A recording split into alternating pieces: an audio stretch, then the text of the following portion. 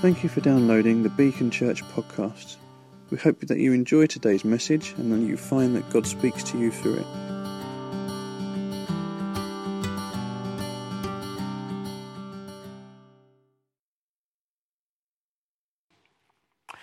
Today we are beginning a series which we're calling Getting to the Heart of the Matter. And what we're doing is we're really taking, it's more topical, thematic than walking through a book. And we're taking, I suppose, issues that maybe are close to someone's heart and trying to bring a biblical perspective and understanding on those particular issues. Today, I'm going to open this up, and it's an interesting subject. It's the subject of leadership, which has been something that has been in many ways close to my heart for many, many years. I grew up in a church, really, that's particularly the last 10, 15 years of that time, with an outstanding leader, an absolutely outstanding leader. And when he joined the church, and this isn't the only reason he was outstanding, but when he joined the church at King's, there was about 130 of us who kind of voted him in to come and be the leader. And we had had all sorts of discussions about what does it look like to be a leader. And when he came, it became obvious what a leader looked like, that he was the leader. And he came in about mid-90s. When I left the church in 2009, we had gone from 130 to about 1,000. And it's carried on growing. And this guy is a real leader, and I have so much respect for him and that gift. And I want to talk about leadership because leadership is a very common word that we use in our everyday life. And, you talk about people that, oh, yeah, this person's a leader, that person's a leader, they look like a leader.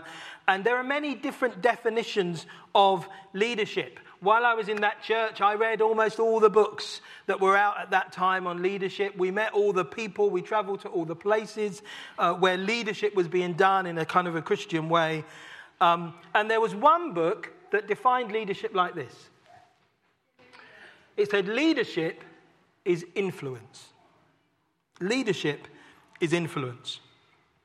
And there is, of course, some truth about that leadership certainly is about influence. But what I realized, particularly over the years of being a leader in that church and then coming to lead a church of my own, that God had kind of allowed me to, that if you simply focus on leadership as influence, you actually miss the point. You miss the real key part of what leadership is about. You see, the main issue around leadership is not your ability to influence. Yeah? Because you can influence people without having any leadership. Yeah? You can influence people. When you define leadership as influence, you miss one of its main characteristics. And it's that I want to talk about, which is not, I've realized, an easy thing to talk about. The more I looked at it, the more I realized, actually, this is going to be quite tricky. I want you just to imagine for a moment that you are a group of people who are not Christian, you don't go to church, and you don't believe in marriage. You don't believe in it, yeah? Because we live in a world where loads of people don't believe in marriage. And then I come, and I'm trying to persuade you that marriage is a good idea, yeah? And I can already feel the kind of, who do you think you are? What do you think you're saying? I can feel the kind of the heckles that might be there because people are like, no, we don't believe in that. Yeah? It feels a little bit like this because what I want to talk about today is authority. And when I say that, we're not going, yay. Yeah? Authority is not something that we talk about very much. Authority has a very bad press, for good reason. When we think about authority, we don't think positively. And yet, if you go to the Bible, authority is very, very connected to leadership. In fact, leadership in the scripture doesn't happen without authority. And almost what I want to say is if I was talking to a group of people who didn't believe in marriage, one of the things I would be trying to say to them is, do you know what?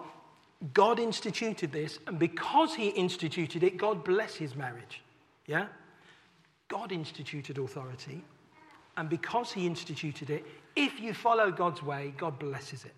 So that's what I need to say right up front, that authority is something that God blesses, and it's one of the main characteristics of leadership over and above the ability to influence. Here's a definition of authority. The power, and all these words we don't like. Power or right to give orders, don't like that. Make decisions and enforce, don't like that. Obedience. Yeah? We don't like that. The power or right to give orders, make decisions, and enforce obedience. Another way of saying, maybe slightly softer, appropriately exercised authority is the key to good leadership. Appropriately exercised authority is the key to good leadership. And I'm going to try and explain why. In simple terms, without authority, life doesn't work well. Whether you think it or not, life doesn't work well without authority. Authority is instituted by God. We have a natural aversion to it. Yeah? There is something in us that reacts to the idea of authority. No one's going to tell me what to do, or because of abuses of authority that we have seen or lived under. Or because there's a growing sense of our own independence. Yeah? No one's going to speak into me like that. I can do my thing. So we kind of only accept authority, you'll see, in certain areas, because there are some areas where you accept authority without question. And there are other areas where you don't accept it at all. And that's the way we kind of live. We don't necessarily understand how it works, and therefore we don't benefit from living under God's authority and how he institutes that in the world. Let me give you some examples of everyday life situations where we benefit or where we see authority at work. First one, really simple, parents and children. Parents and children. How many of you, just put your hands up if you've ever watched a Super Nanny episode? Yeah, some of us haven't watched it. Okay, Super Nanny, she's just brilliant, yeah? What Super Nanny does, and I don't think she's a Christian, yeah? But she gets authority, yeah? What she does is she goes into a home where there are some unruly and reckless children, and she kind of tries to help to turn that around. And this is the way she does it. She walks into the home and she spends the first day or so simply watching what's going on, yeah? And she's watching these kids and they're running up the wall and they're hitting their parents and they're swearing and cursing and they're doing all sorts of things. And you're there thinking, they ought to be committed somewhere. Yeah, that's what you're thinking. You're watching thinking, oh my goodness, I can't believe that they're doing that. Look at this, is awful behavior. And often it's awful behavior. So she's watching this awful behavior. And then what she does is she simply turns to the parents. That's what she does. She doesn't then start going on at the kid. She turns to the parents. Why? Because parental authority is what creates that, or lack of authority. You don't actually have to be, it's not that you have to come in with a stick or anything like that. We're not talking about sort of beating your kids into submission, but parental authority determines how your kids will behave. If you understand that as a parent, and you parent with parental authority, then that will really, really help you, rather than what often happened when my girls got a bit older, particularly one of them, as they got older. Sometimes what happened was I kind of put down parental responsibility and we became equals in the argument. And she's shouting and I'm saying what I think and she's saying what that should never happen. Or that need never happen with your children. Yeah? Because the moment you have children, parental responsibility comes to you. Yeah? It's a free gift. You don't need to ask for it. It's there. The moment you have those children, parental responsibility becomes yours. But you do need to know how to exercise it. Because if you don't exercise it well, you get reckless, unruly children. Yeah? And reckless, unruly children hurt themselves, they hurt others, they hurt you. Yeah? So you need to be able to exercise parental authority. Another example, really everyday example, and Dave would know this, a school teacher and a class. Yeah? So, you could be, and Pauline's always telling me about this. She said there's a teacher at her school, there's this woman at her school who's like 5'2". Yeah? So she's a short lady, but she commands the school. Yeah? This woman knows how to operate with authority. Because every teacher, whether they know it or not, realize it or not, has authority. That's why you can stand up in front of a class and go, Johnny, sit down, don't do that, do this, do this. Everybody stand up. And the kids do it. You can't walk down the road. You couldn't walk down to McDonald's and suddenly walk in there and say to everyone, okay, stand up. No one's going to listen to you because you don't have authority to do that. But in a classroom, if you are a teacher, you have authority. You need to understand that. And then you operate in it. Now, in our world, it's much more tricky because kids say, I know my rights, you can't tell me. Yeah? So our world has changed because we have kind of rejected the notion of authority. Another example, really everyday example, football matches are best played with referees. They really are. Yeah, because the ref protects you. If you're a really skillful player, as I always was when I was growing up, the ref protects you. The ref keeps the game going. The ref enforces the boundaries. When it's just you and your mates, it becomes a free-for-all. And in a football match, nobody ever says, ref, get out. Go away. I don't want you here. We'll have a better game without you. Of course you won't. The game is much better enjoyed where there is a ref, even if he sends you off and you don't think he should do. Why is that? It's authority. Authority matters. It counts. In every one of those situations, appropriately exercised authority allows things to function. And I don't even need to name many other situations where that still applies. Almost in all our relationships, authority applies. None of these roles are based on personality, physical strength, any kind of gift or anything else. They're not based on those things. They're not based on your background. They're based on the fact that I am a teacher, therefore I have authority. Whether you are shy or whether you are outgoing, you have authority. Or I am a parent, whether I think I'm a good parent, I have authority. Authority comes from God really as an act of common grace. Because you don't need to be a Christian to understand it. Jo, Super Nanny, gets authority. She really does. The first thing she does is she looks at the parents. The second thing she does, once she's looking at the parents, before she ever gets to the behaviour, is she gets to their relationship. She looks at them and says, what's going on here? Why is this not working out? Because if this doesn't work out, this won't work out. That is more or less what she says. Authority is what helps us govern both society and also relationships. Just a couple of verses in the scripture.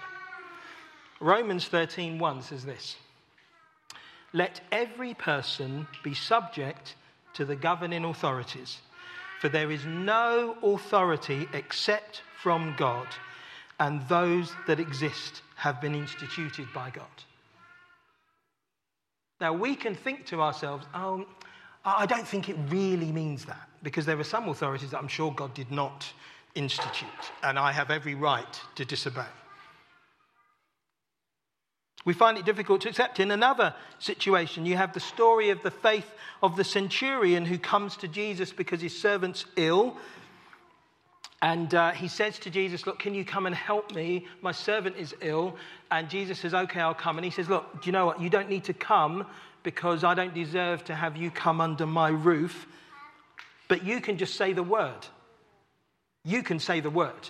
And he says to Jesus, this is how he understands it. He says, if you say the word, he'll be healed. That's all you need to do. Why does he say that? He says, for I myself am a man under authority, with soldiers under me. I tell this one, go, and he goes. I tell that one, come, and he comes. I say to my servant, do this, and he does it. When Jesus heard this, he was amazed at him, and he turned into the crowd. He said, I tell you, I've not found such great faith even in Israel. What that soldier was able to do, what that soldier understood, was how authority worked. He understood that even though Jesus' realm of authority was a spiritual realm, it functioned in exactly the same way that his authority functioned. I can say to this guy, go here, and he'll go. Why? Because I have authority. And it's interesting, he determines his authority. I'm a man under authority. Not that I have authority, I am under authority. Yeah? And Jesus functioned under authority. So how, when we have such an aversion to it in our world, how do we learn to accept the importance of authority in our lives today? Because like I said up front, people may have an aversion to marriage, and for good reason. They may have seen bad marriages, their parents may not have had a good marriage, and they're like, oh, never going to do that. But we would say, no. Actually, if you follow God's way for marriage, it is a blessing to you. It's fruit to you. It really works for you. That's what we would say. We would encourage somebody. We'd say, no, don't throw everything out because of your experience. It can work. God can make it work. We need to kind of have the same attitude towards authority, although it sounds really, really odd, because who wants to embrace something that really we have a big aversion to? Who wants to embrace it? Yet, if we learn to embrace it, it brings blessing, and you'll see why in a moment. So how do we learn to accept the importance of authority in our lives today? I'm just going to run very quickly through this passage in Philippians 2, verse 5 to 11, which explains, really, Jesus' work on the cross, Jesus' mission in life, and how that was totally linked to authority. It wasn't linked to just kind of the Holy Spirit or his faith. It was linked to his application of authority. So the first part of that passage says this. This is what it says in Philippians 2, verse 5. In your relationships with one another, have the same mindset as Christ Jesus. So he's telling us that we should follow this example. And there are many examples where the Bible says submit to one another. Yeah, Romans 5:21 says submit to one another, and other passages that tell us that. So we are looking to follow Christ's example. What do we see in Christ's example? The first thing you see is this, verse 6, that Christ, being in very nature God, didn't consider equality with God something to be used to his own advantage. Rather, he made himself nothing. Now, this is so contrary to how we live, but basically what Jesus did, he did not fight for his God-given rights. He didn't fight for them. He gave them up. He didn't consider the equality, the fairness, the rightness of that, the justice of it, something to be grabbed hold of. He gave that up. He gave it up. Secondly, this is obviously how Jesus functioned under authority. He became a servant. He who was a king, he who was a God, he who was the God, he who was in the heavens with the Father at the very beginning, didn't only just come to earth, but he came to earth and became a servant.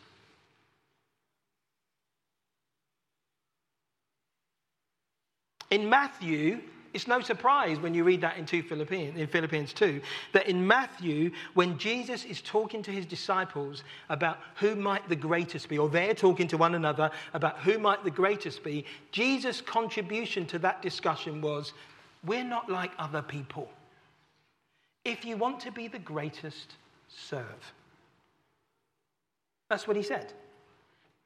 So he's already got this thing in his mind about being a servant. The next thing he does in this passage is he humbled himself. Jesus, of all people, didn't need to humble himself, but he humbled himself. It says, being found in appearance as a man, he humbled himself. We cannot underestimate what that would mean for Jesus, to humble himself. Why does Jesus need to humble himself in order to achieve what God ultimately does through him? But that is how he does it. He humbles himself. And in his humility, this is all linked to authority, he becomes obedient. Yeah? Now the Bible says in John that Jesus only ever did what he saw his Father doing. Yeah? Why was that? He was obedient and he was submitted under the authority of the Father. Yeah, he didn't do what he wanted to do. And we know there was at least one moment in the garden where Jesus was tempted to do what he wanted to do. He was tempted to give up. He said, can this cup not be taken from me? Is there not another way to achieve what needs to be achieved here? And then he recognizes, no, it's not my will. It's your will. He submits again. It's your will be done, not my will. Jesus humbles himself. He becomes obedient. He only never does what the Father does. He sees the Father doing. And then he submits himself to this process, which is awful, really. Even death on a cross. The cross was painful, unjust, cruel, and humiliating, and Jesus submitted himself to it. I.e., he didn't have to. He talks about when he's talking to Pilate, he says, you've only got authority that's been given to you from above. Yeah, I have authority to lay down life and to take it up. But Jesus submitted himself to that death. He was obedient. He submitted himself to the Father's way. Maybe, who knows, whether in heaven, sometime before all this happened, Jesus said to the Father, really? Is that the way? Maybe they had a discussion.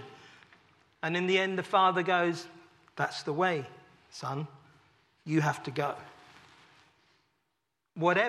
However it came about, he submitted himself to the Father. Now, here's the thing. Jesus goes through that process, and this is the bit we forget. He goes through all of that process, all that horrible stuff of all those words we don't like, submission and obedience. He goes through all of that, and then it says this. Therefore, God exalted him. So it wasn't like God was just trying to knock him down and keep him down. Because of his submission to the authority and the purpose of the Father, God exalted him to the highest place. And it says he gave him the name that is above every name. That at the name of Jesus, every knee should bow in heaven and on earth and under the earth. And every tongue confess that Jesus is Lord. His obedience and submission to authority led to total blessing. And it will do for you and for me. If we can learn this thing about authority, if we can avoid our natural aversion to something that is actually instituted by God, we will be more blessed. What we learn from Jesus through this about authority is this. It's really important. Our biggest danger today in our relationships is not so much abusive authority, it's no authority. We live with no authority. So you say, so as a child I say to my mum, what are you telling me for? I can do that. One of the things I've admired, actually from a distance, but I've admired it, is when occasionally when Dave's brought his boys to New Day or even our weekend away, one or other of them for some reason can't come. So mum says, no, you can't go. And I would naturally expect, I remember when my mum told me I couldn't go on a trip, it only never happened once. I mean, this happened more than once, but when she told me I couldn't go on a trip, I put the phone down on her, yeah? And I knew what was going to happen, yeah? There was no doubt, there was no there's no avoiding what is going to happen when I get in tonight, yeah? I know, and I'm just going to have to take that thing, and I won't do that again, I know, yeah? Because I was so annoyed, yeah? But I know when I've heard of one or two of the guys that their mums have said, no, you can't go, and whatever the reason is, the next week when they're back at church, there's no sense, I've not seen any sense of bitterness or resentment or anger or rebellion. It's just like, oh, yeah. I'm like, wow, that's quite a big thing. Yeah? When your mum says, you're 17, you're taller than your mum, and your mum said, you ain't going there. Well, why not, Mum? Well, because I said so. So it's not even like a good reasons given necessarily. Yeah, and you go, okay. I mean, that takes some doing to go, oh, okay.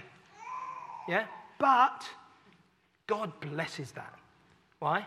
Because parent-child relationship, it's not about whether the parent is good. I'm not being funny, but it's not about how good the parent is that you decide to submit, that you decide to obey. This is the order that God has instituted, that children obey their parents, and that's why you do it.